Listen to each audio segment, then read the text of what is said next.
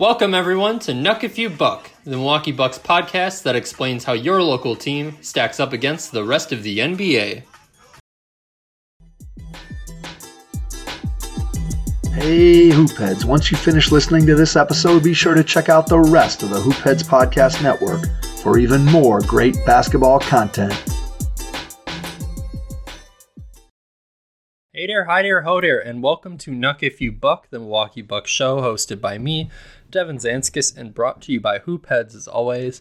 Today I'm coming at you solo, but we have an undefeated week to cover.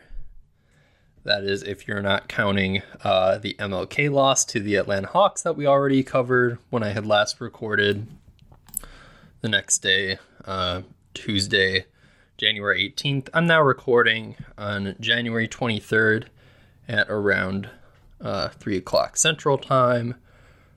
So since we had last recorded, the Bucks have beaten the Grizzlies, Bulls, and Kings. I was lucky enough to actually get to go to that Kings game. It was a really funny set of circumstances there. I had gotten tickets through my work. They were lower level tickets, but I had gotten them at a discount. So even when there isn't a Packers game conflict, Kings game isn't usually as enticing, but yeah, it got even more interesting when on the same day I had found out the Packers game was at the same time as the Kings game. Through another program, my work offered tickets to other Bucks games with more choices outside the Kings game. So I'll be going to the Bucks-Hawks game in early March. I think it's like a 6 o'clock game on a Wednesday or something. I don't know the day, and probably doesn't matter to any listeners out there. But so yeah, initially I was going to go with my brother, whom has become more and more of an NFL fan. So I figured, hey, I want to offer you to go to this Hawks game with me instead if that works out better for you. And it did. And then I had kept asking around for a bit for a couple days there, but didn't get any luck. And until I had spoken to my mother, as a good boy does, and given her the lowdown on my weekend plans and told her I was about to go to this Bucks game alone. And whatever, we get to chatting, wrap up, and then she calls me shortly after and she's like, well, hey, can I go to this game with you? And I was like, well, you bet your ass, Joni. So me and my ma went to the Kings game yesterday, the final win of the week. That also followed Tyrese Halliburton's jersey retirement at Oshkosh North High School, the Wisconsin native, whom I likely mentioned him and his status as a Scotty boy before, so congratulations to him.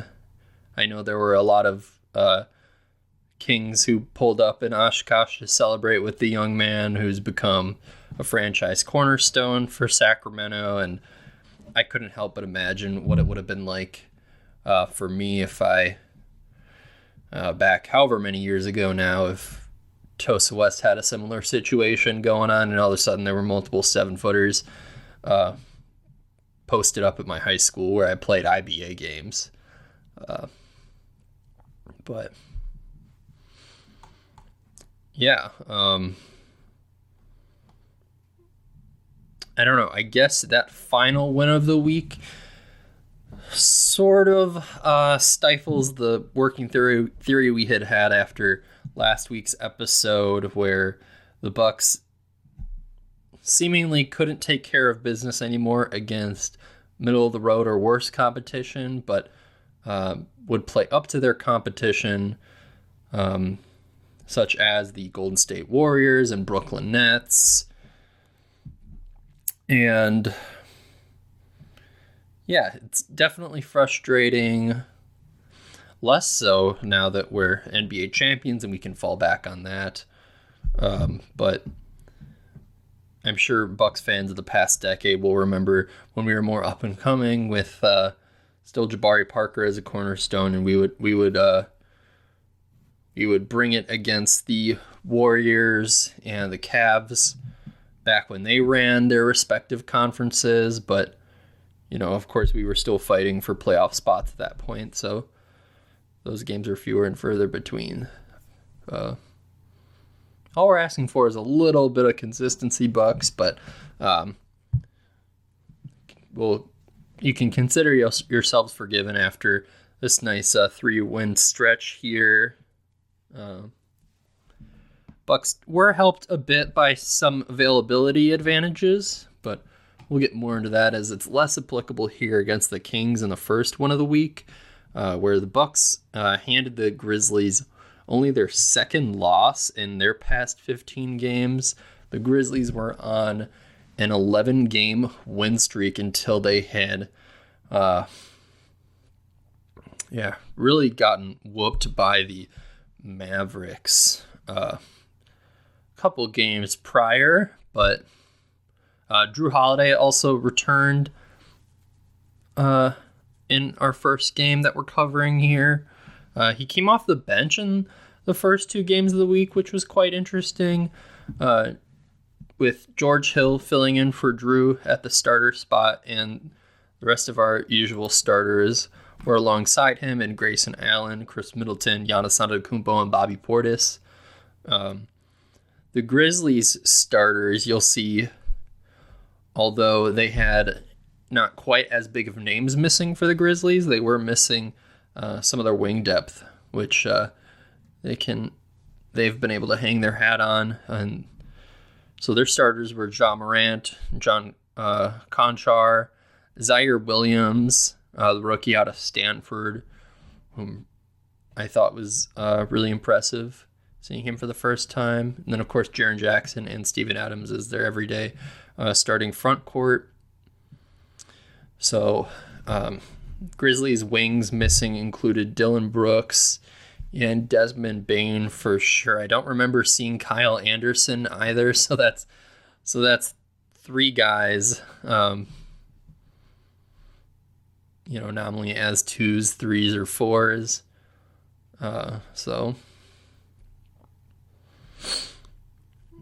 The Bucks went on a 15-5 run from the 9 to the 6-minute mark in the first quarter, and Ja was also able to find Zaire Williams around the basket twice early, and Zaire also played some impressive defense against Chris Middleton, bringing up Zaire so much to start this game because he's considered a raw prospect.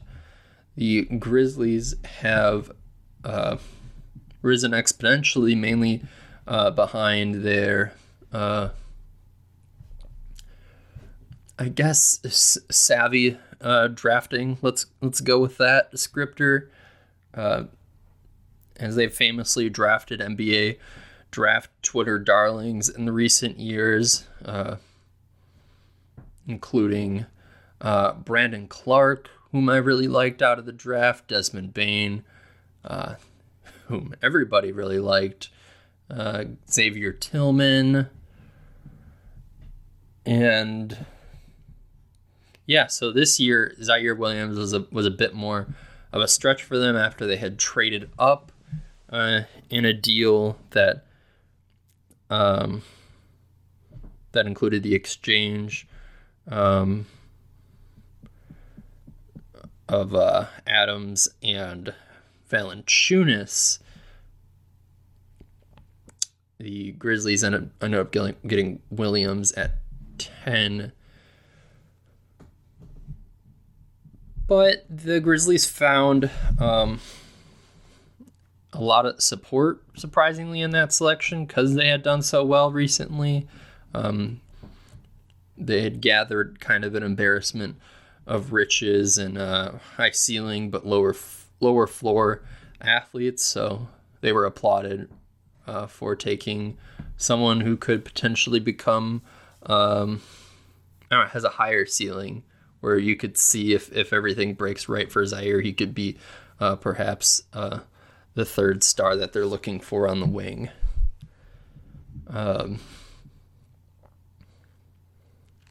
So yeah, Zaire was able to use his size and athleticism and youthful exuberance, his spark to get some good buckets early and also defend Chris Middleton quite well. Chris Middleton wouldn't get his first basket until early in the second quarter. And speaking of good defense, Wes was able to draw Jaren Jackson's third foul just midway through the second quarter by drawing a charge against Jackson Jr. Grayson Allen would also collide with Ja Morant before halftime, but clearly inadvertent. We'll get into a bit more of some drama surrounding Grayson Allen later on, but of course Grayson, a former Grizzly, was able to check on his guy Ja Morant, and clearly it would not affect Ja's performance throughout this game. Brandon Clark, the guy who I've been singing his praises already, I thought did a good job using his size and athleticism to get some good looks in the paint, including some smart cuts. And if he's under the basket, that's easy money for him usually. He's not the tallest big by any means, but he's strong and can jump out of the gym. And he was that helped him at one point too, as he was able to rise high over the Bucks defender for a short little jumper, but he's able to create separation with his leaping ability. But either way, at halftime, the Bucks led 61-47 at half. Giannis with 17, 9, and 5, and Ja with 18, 5, and 6. Through the first two periods, Giannis would unfortunately have to leave the game with 4 fouls with still 8.5 minutes left in the third quarter. And Ja Morant would see this and take advantage of the absence of Giannis until the Bucks were still able to hold the lead for a while. Definitely a moment for Bucks fans to again regain a bit of trust in their Bucks that they may have lost over the past 6 to 8 games. Dante DiVincenzo was also showing a bit of his old self as polarizing guy, of course, but he swallowed up a Ja Morant shot.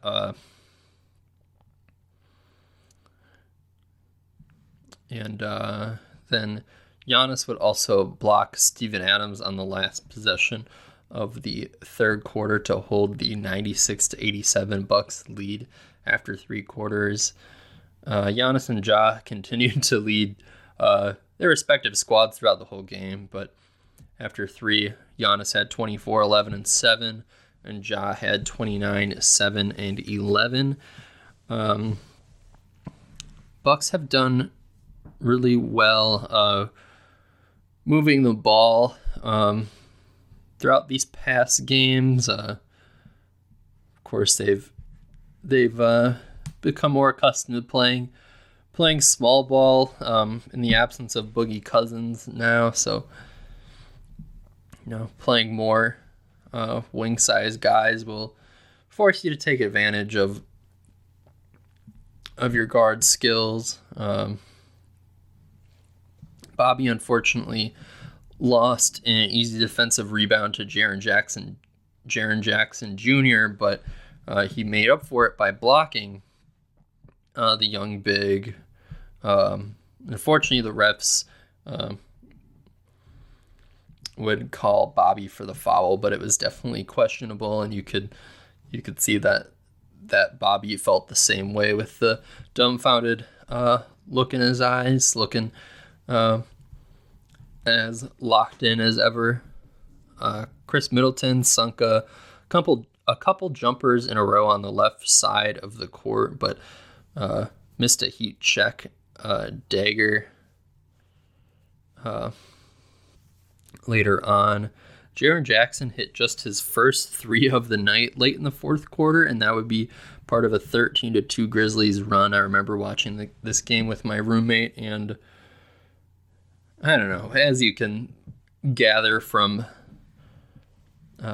maybe your listening experience here, the ability to ramble for an hour on one given basketball team on a weekly basis might correlate with my propensity to get caught up on other subjects, and it felt like by the time I had started and ended my tangent to my roommate, the Grizzlies had brought it to a 4-point deficit. I just remember my roommate kind of jumping up and saying, "Holy cow, is it really that close?" And sure enough, it was. But Giannis was able to ice it by hitting 3 shots in a row before fouling out. And the Bucks won 126-114. Giannis finished with 33 points, 15 rebounds, and 7 assists. Ja finished with 33 points, 8 rebounds, and 14 assists.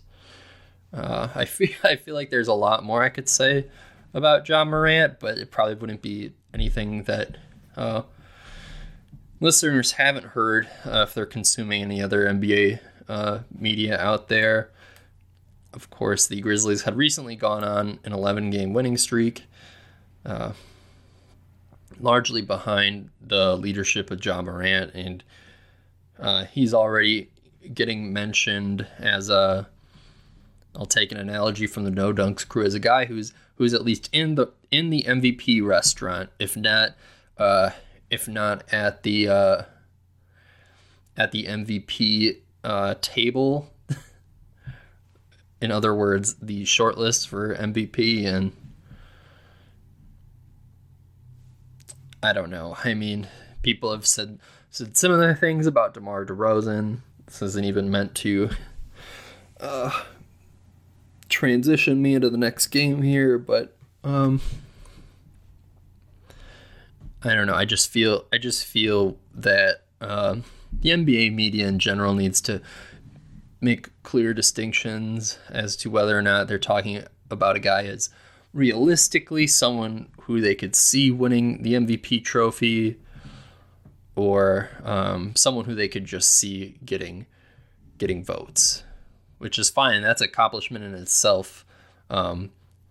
If we can look back years from now and remember that so-and-so was third in MVP that year, I think that's definitely meaningful. But at the end of the day, I can't see Ja Morant or DeMar DeRozan winning the MVP trophy, and that's fine. They're still amazing players, could easily be huge future Hall of Famers without that. But I'll transition instead to the NBA All-Star returns with the latest leaders in each conference being LeBron James and Nikola Jokic as the 2 leading front court players in the West. The 2 leading front court players in the East are Kevin Durant, followed by Giannis Antetokounmpo, who doesn't have that much of a gap behind Kevin Durant, but KD's pretty good too, so no hard feelings if he loses there. Joel Embiid is actually number 3 in the East right now in All-Star voting, and someone whom I also wouldn't put in the MVP conversation, but he's there, had a tremendous year. Andrew Wiggins is 3rd in the West. So as of now, if the NBA starters were still decided solely on the fan vote, those 6 guys would be the starters, which would be pretty cool. I have no gripes with Andrew Wiggins myself, but you may recall years ago, Zaza Pachulia nearly was voted a starter in the All-Star game behind the support of Sandro Mamukelashvili's homeland in Georgia. And obviously I don't really care about Zaza Pachulia. That would have been a train wreck. The guy was was borderline starter level. So even if Andrew Wiggins would be a hell of a wild card to not only make his first all-star team, but start it, he at least realistically could be an all-star this year. But even that's debatable. So now there's some kind of split. I don't know if it's equal or not, but it's between the fans. What is it? Fans, media, and NBA personnel, I think it is. I could be wrong, but either way, to the more awkward section here, of course, I had some words about Ja and DeMar there, but both of them would be all-star starters if voting ended today and were just based off the fan vote. DeMar is the leading guard in the East, and Trey is number 2, and Stephen Curry is number 1 in the West. However, Ja is number 2 in the West. Luka Doncic and Zach LaVine are in the 3rd spot. In their particular conference, there's still only Giannis who's representing the Bucks in the top 10 of fan votes for their position in either the front court or guard spot. So that's, I don't know, pretty lame for sure. Right now they're being beaten out by guys like Derrick Rose, Kyrie Irving, who's hardly played. Anybody else who... I guess there aren't really any other abominations, I would say at this point, at least just looking at the guards. If we're looking at the front court, LaMarcus Aldridge is number 10 in the East.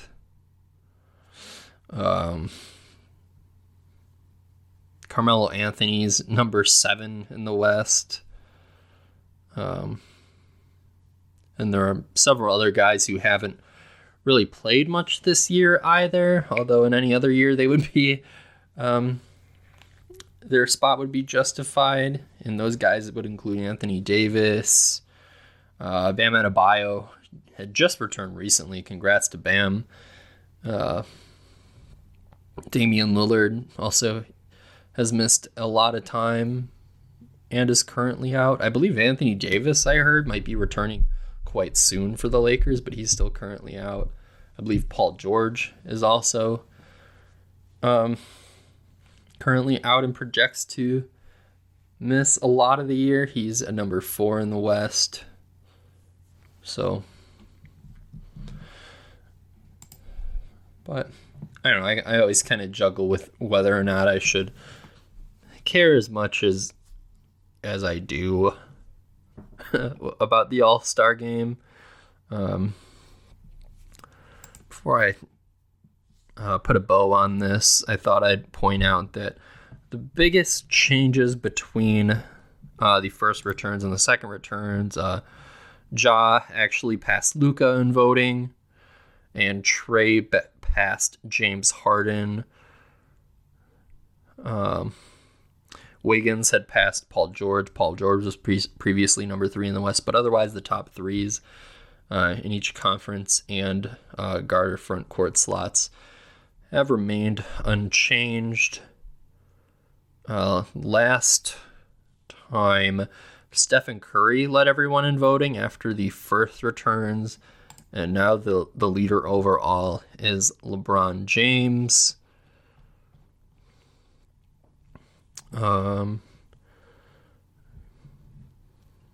But yeah, Kevin Durant was leading vote getter in the East both times, so he's still the all-star captain.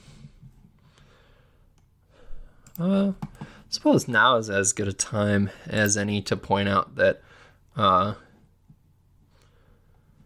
guy Chris Middleton, he had recently had a season high. I'm looking around to find which game that was.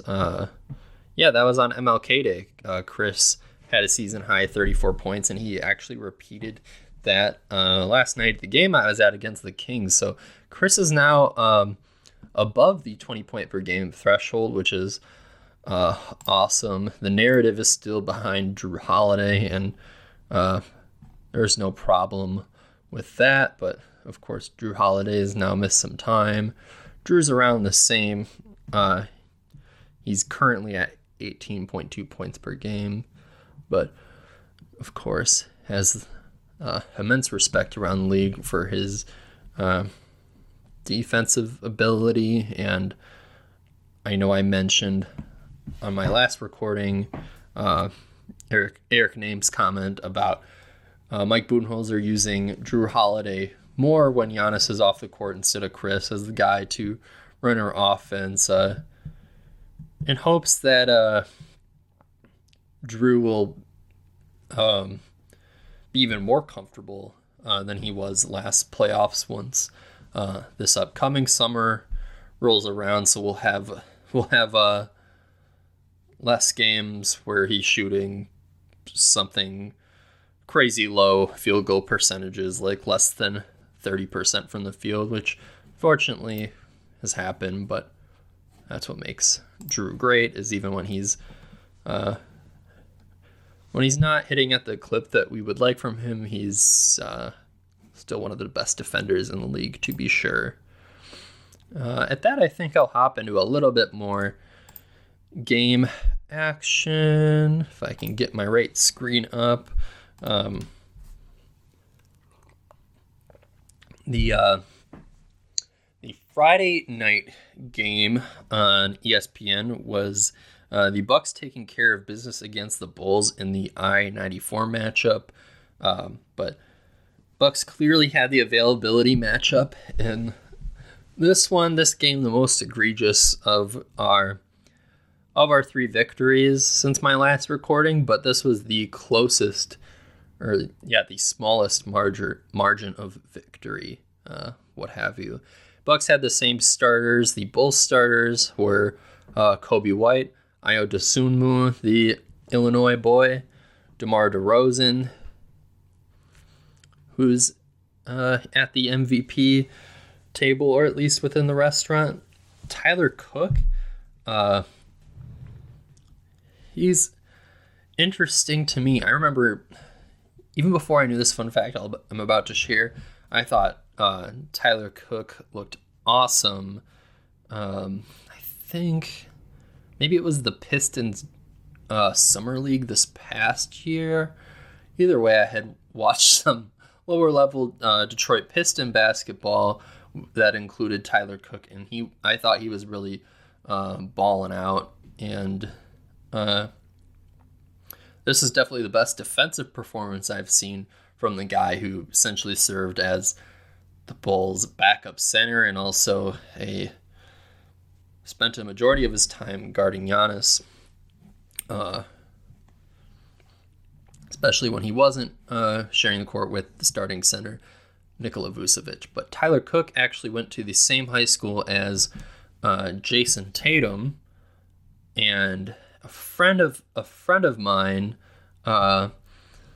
Alexander, works with another buddy of mine, Freddie Mac.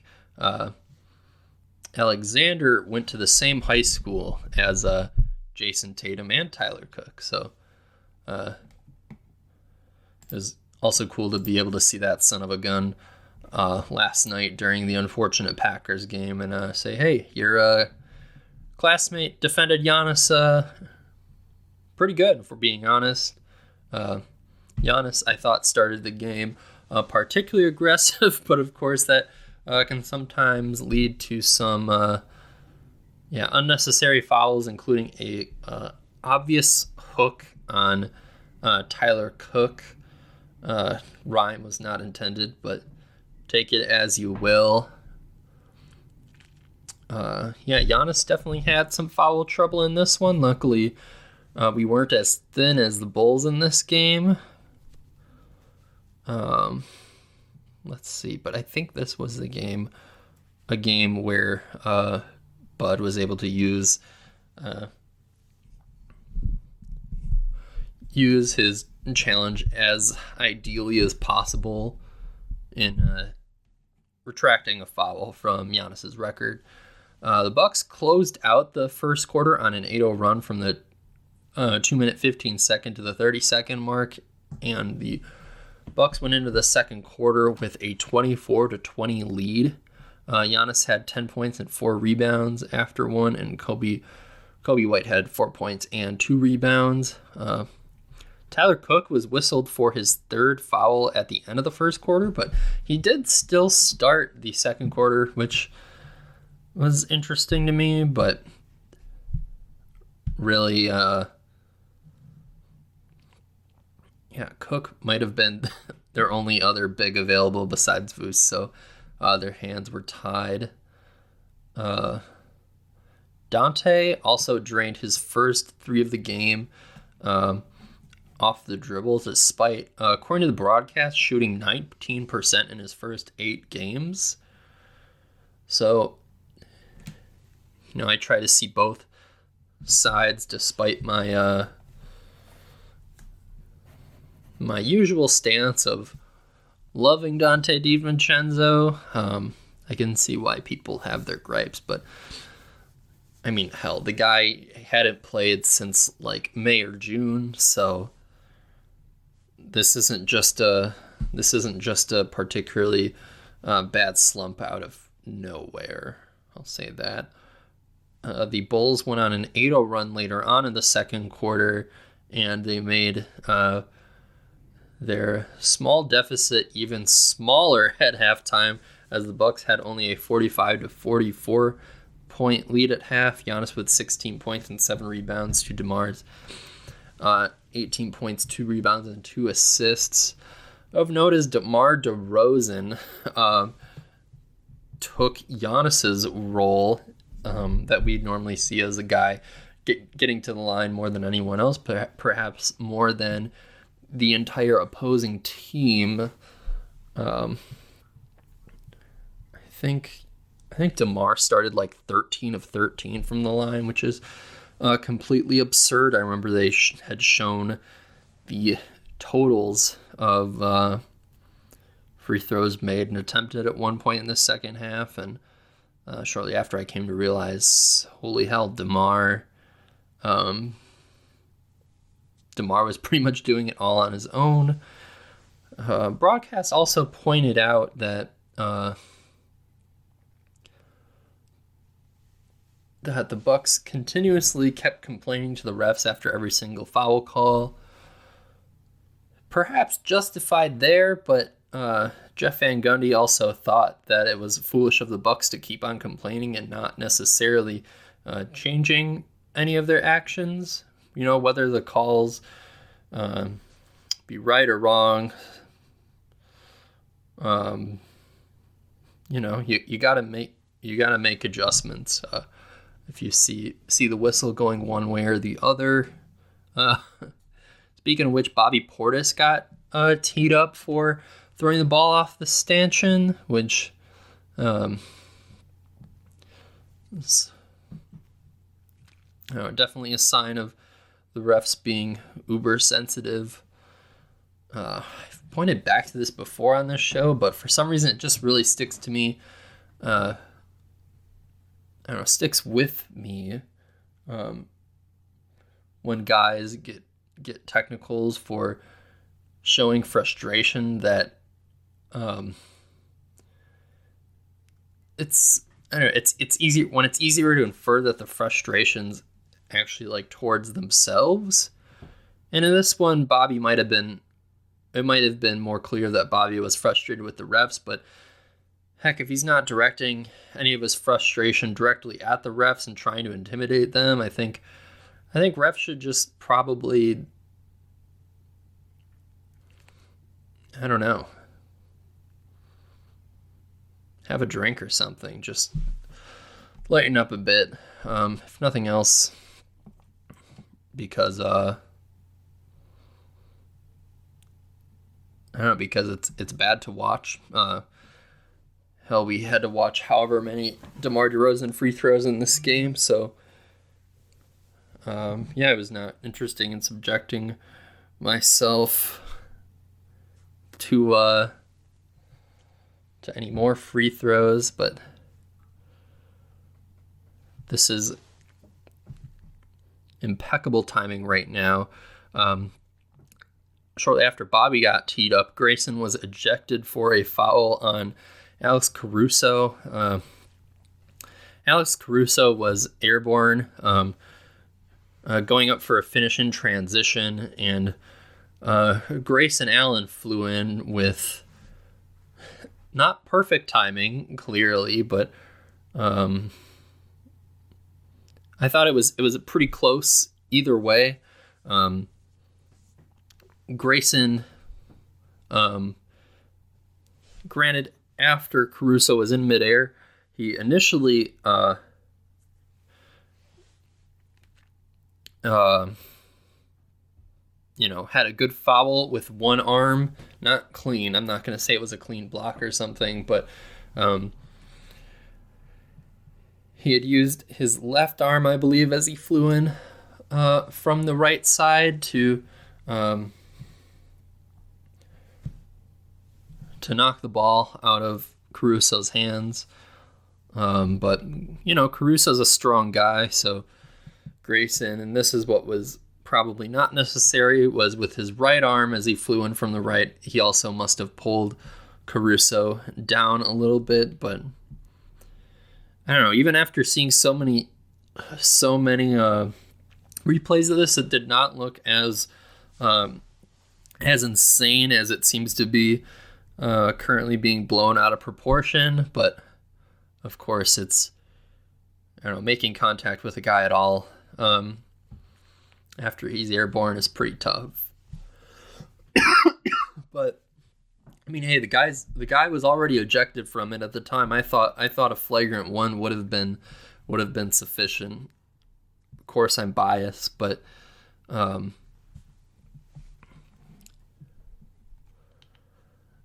after the game, per ESPN's Jamal Collier, Greg Lawrence, the agent of Alex Caruso, called for the NBA to send a clear message by punishing Grayson Allen,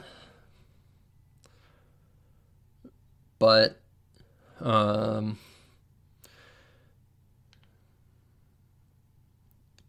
could go off for a while on this, but ESPN's Adrian Wojnarowski just tweeted out 3 minutes ago, according to my phone. You might have heard the notification. The NBA suspending Grayson Allen for 1 game over the flagrant 2 foul on Chicago's Alex Caruso.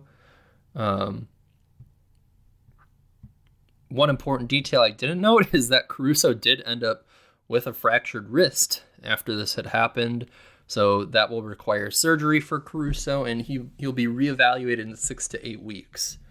And of course, the Bulls were already without LaVine and Lonzo Ball. I think both of them have knee injuries. Lonzo's is particularly more serious, but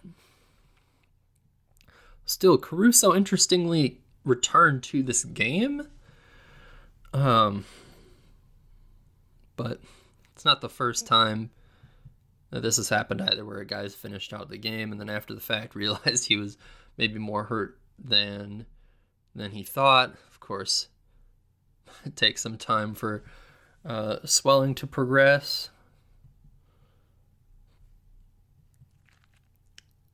But I don't know. I still don't think this was the craziest foul ever, and I fear that the NBA is just kind of I don't know, really harping on Grayson's reputation here. Reputation that largely goes back to college, which makes it seem even more unfair. I think he got... I don't think it's limited to college, though. I know he had a dust-up with Trae Young in Summer League, but that was Summer League in his first year, so... how different is college and the summer after college? Not very different. And even Jeff Van Gundy kind of came to... I wouldn't say... Yeah, sure. He came to Grayson's defense a little bit, at least against his broadcast teammate. I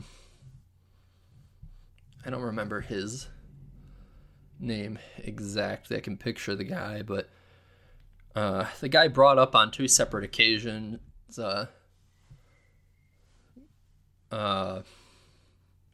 the idea of Grayson perhaps being a dirty player, especially back at Duke, but Van Gundy jumped in and said, well, what the hell, like, we all did incredibly stupid things in college. I don't think there's a single person who hasn't. So yeah, and there's also a clip going around, of course. I think it was in the first game of the season where Giannis was going for a dunk in transition, and James Harden two-hand shoved Giannis after he was airborne. Of course, the result wasn't as ugly, but the actual foul was much worse. A two-hand shove as opposed to grabbing someone. You know, either way, it's not a good play. But also off the top of my head, there's the alley-oop in which Chris Paul did the same thing to Giannis when he was airborne. But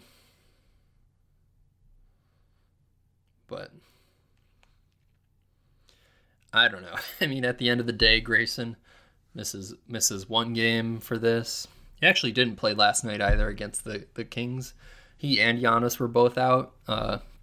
Giannis with right knee soreness and Grayson with left hip soreness.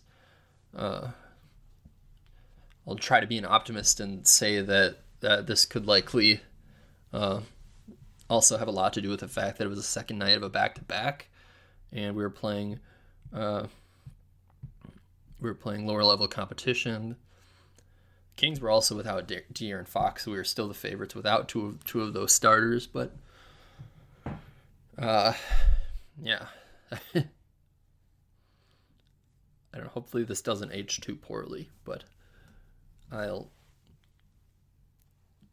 just end it on my best wishes to Alex Caruso.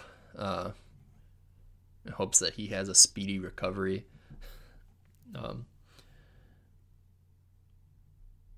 My roommate actually he had taken the day off. So he's trying to use up his PTO before the end of his term. So he had taken the random Friday off, and he and his girlfriend were at the Journeyman for some afternoon drinks, because why not if you have the day off? And the Bulls had shown up there. According to him, it's a popular spot for teams to stay in the Third Ward. At the luxury hotel, and the guy actually got to walk right past Alex Caruso. So yeah, I promise my roommate's not a witch, and he didn't cast a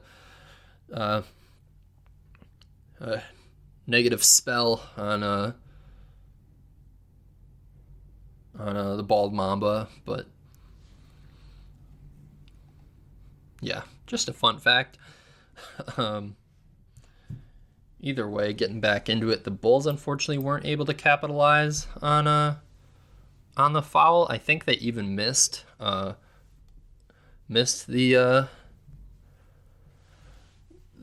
free throws following the flagrant foul. Not going to say ball don't lie, because that's insensitive, but I am saying that I'm not going to say it. that's on my mind. And then Drew followed that up with a timely corner 3 as well. And then that's when shortly after, Bud was able to challenge Giannis's third foul on Tyler Cook successfully. I believe it was just a pedestrian drive to the cup for Giannis. After he had met a few bodies in the paint close to the basket, he actually kicked it out to a wide open Pat Connaughton for 3. Although, of course, the whistle was blown, so there was no 3 out of that. But another point from Jeff Van Gundy from the broadcast was they found it interesting that the call was a jump ball, even though the refs had said that that the ball was in the air and no one had clear possession of it. It was kind of BS because the pass from Giannis was clearly en route to a wide open Pat Connaughton. So just because the guy doesn't have the ball in his hands, I mean, by definition, he doesn't have possession of it. But clearly, if the play had played out a little longer, had they just had a later whistle, it would have been in the Bucks' possession. So it was kind of lame for the Bucks to not just have it outright there. I don't remember the exact. I don't remember who won that jump ball in particular, but again, I appreciate the support from the broadcast.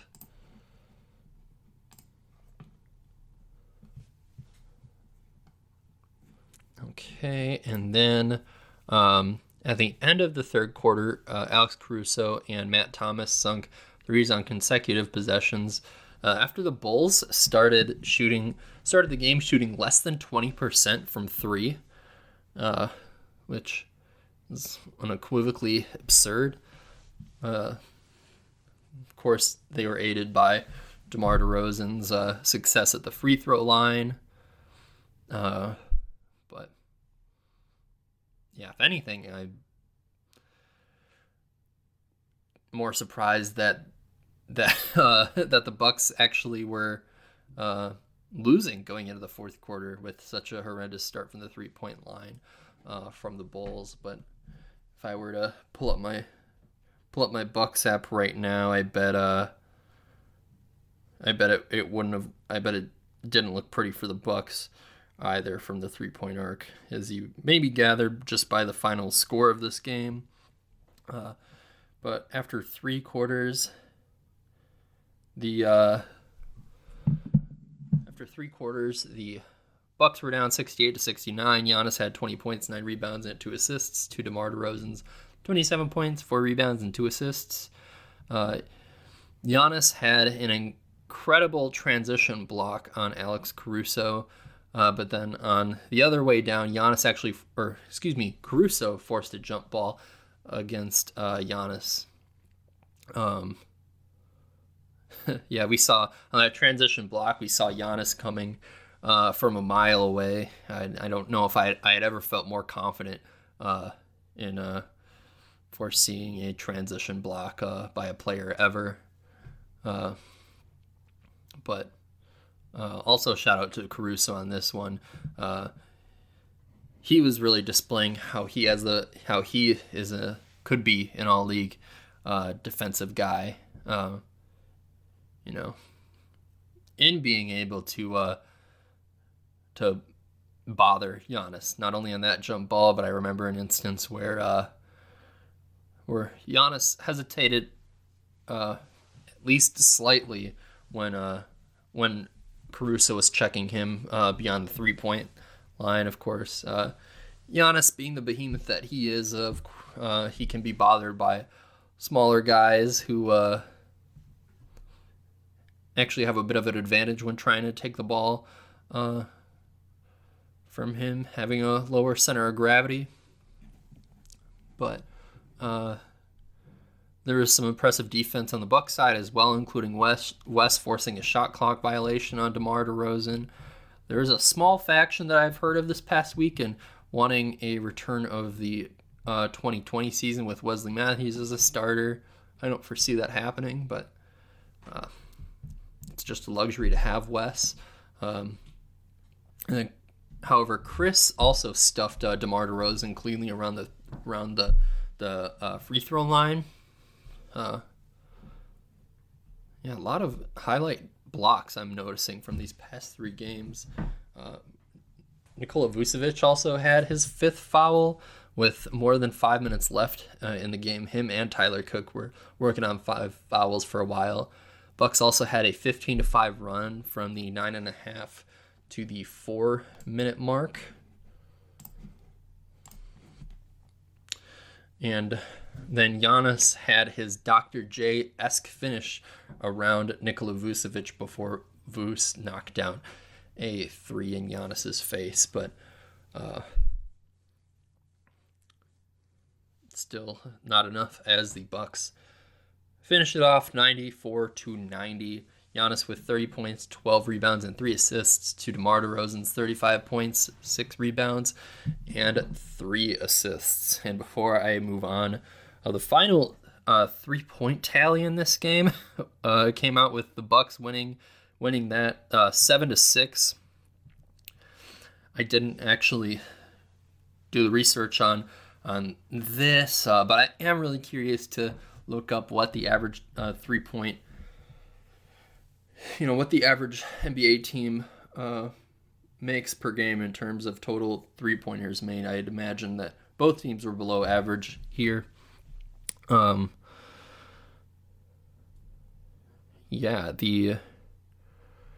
team. I remember the broadcast was pointing to this the whole game, where the teams were basically eye to eye in terms of field goal percentage throughout this one. Both teams shooting below 40% from the field.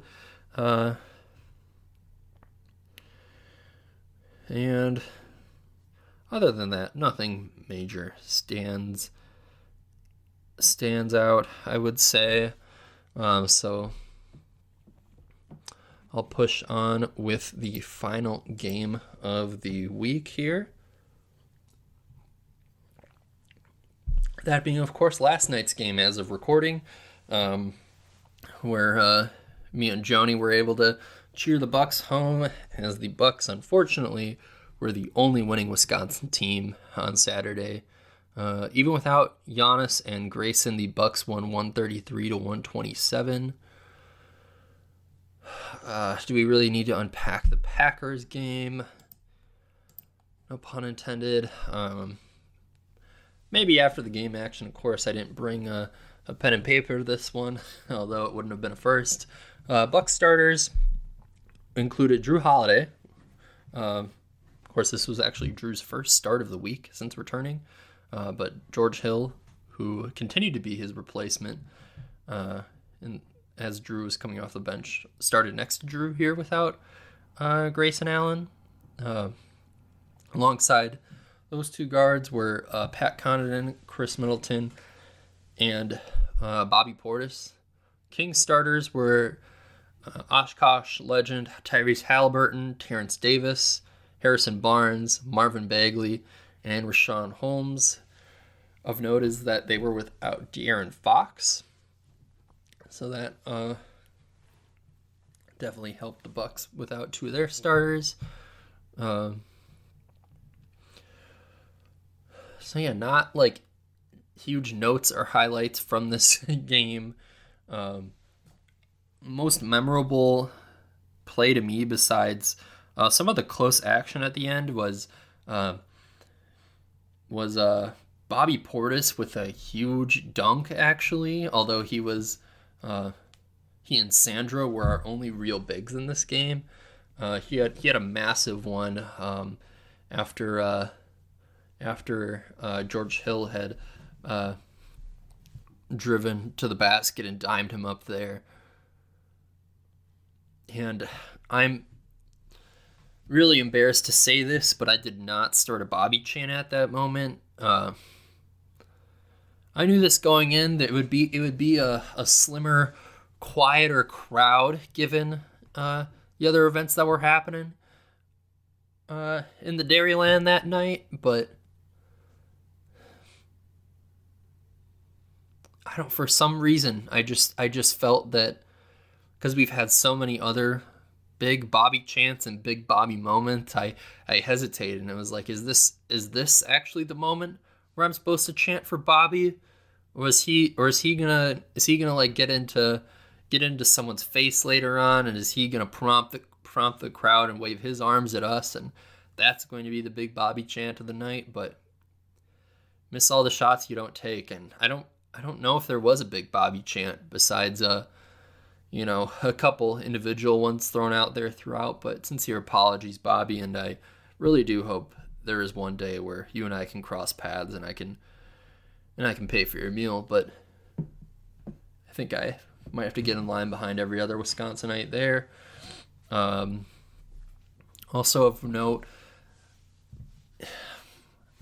pretty lame moment in this game was Wesley Matthews was clearly hobbled. He might have gone knee to knee with someone, but you see guys get hurt in when they're in the game and they want to play it off, see if they can just walk off a twisted ankle or something. But yeah, Wes was clearly hurt, but he was hobbling down the floor, and the game went on for 4 possessions actually with Wes hobbling around out there, still doing his best and trying to stay in front of his man and space the floor when on offense. But after those 4 possessions, Wes just completely collapsed right in front of the scorer's table, actually with teammates coming over to help him out. But Bucks did announce later on that Wes would not return to the game after they concluded he had a left knee contusion. And I remember saying to my mom that if Wes would not return if he missed more than a game, that it would look pretty bad on Bud and the Bucks for not getting the guy out there. You're not getting the guy out of the game. I know it might be easier said than done, but I don't know. Wes's fan club has grown more and more, so we're a little more sensitive to our guy Wes, and here's to him having a speedy recovery as well. Of course, a left knee contusion doesn't sound the most egregious, so I think we'll be seeing him by the end of the month.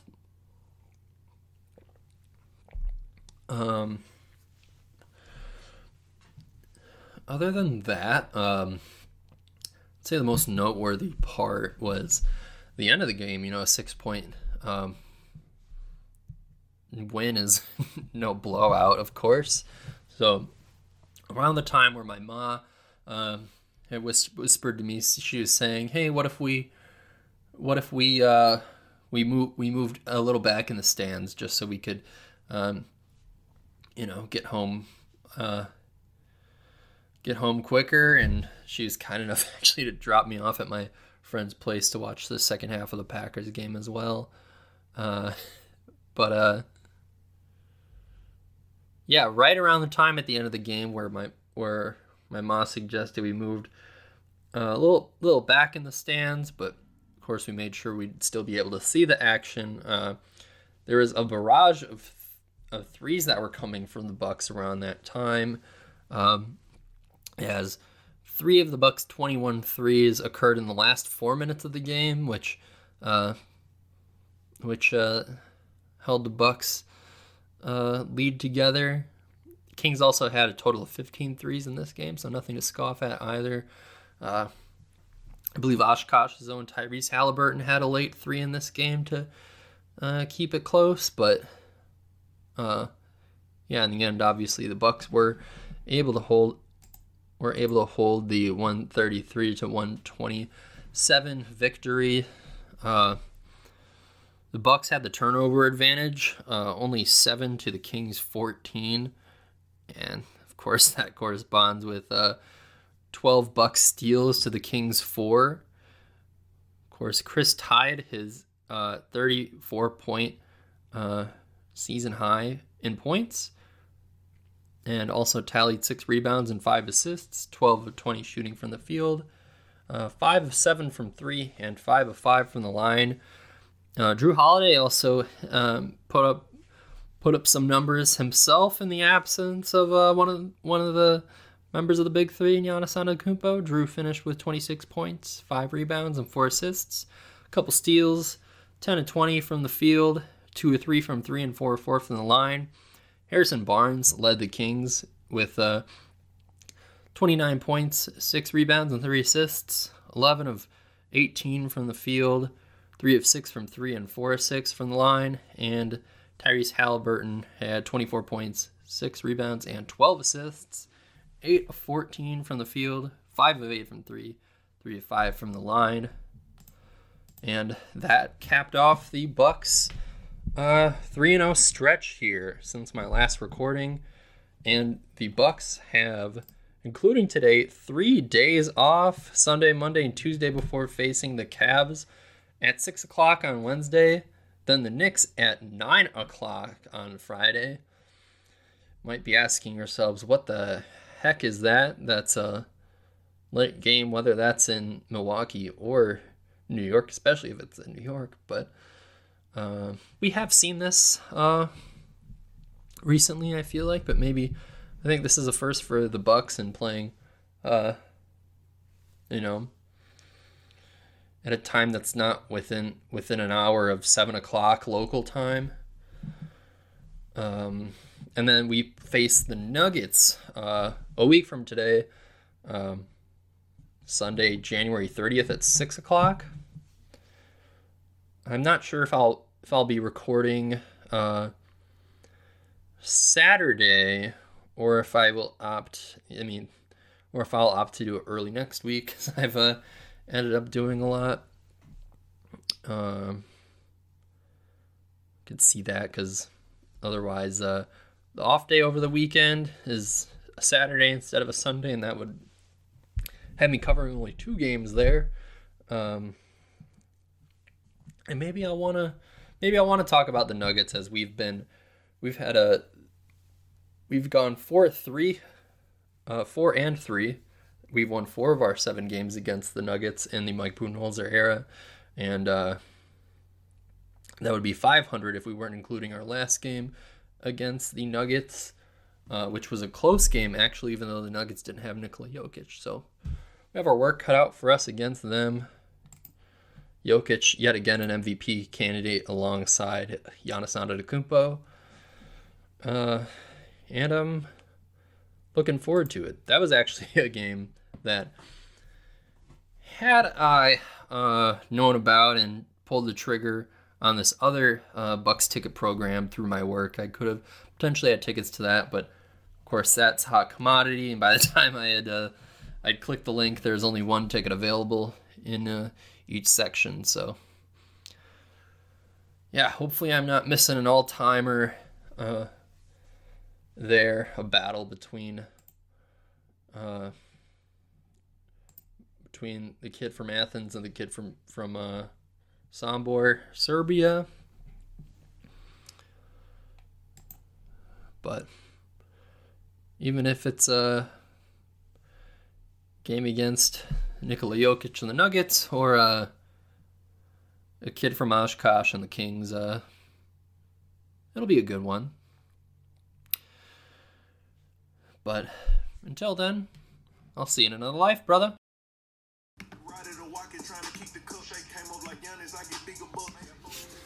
Thank you for tuning in to Nuck If You Buck, the Milwaukee Bucks podcast. We hope you join us again soon. See you in another life, brother.